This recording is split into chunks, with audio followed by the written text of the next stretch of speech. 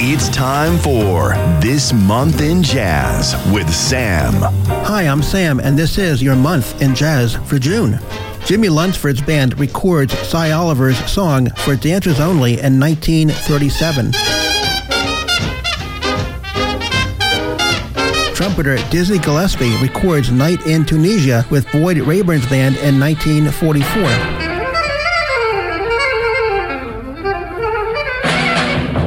And finally, Miles Davis records Nefertiti with his quintet, Wayne Shorter, Herbie Hancock, Ron Carter, and Tony Williams in 1967. For musicians celebrating birthdays throughout the month of June: trombonist Bill Watrous, born 1939 in Middletown, Connecticut. Guitarist Les Paul, born in 1915 in Waukesha, Wisconsin. Pianist, keyboardist, composer Chick Corea, born in 1941 in Chelsea, Massachusetts. I'm Sam, and that was your Month in Jazz for June. This Month in Jazz with Sam. Learn more at This Month in Jazz with Sam on Facebook.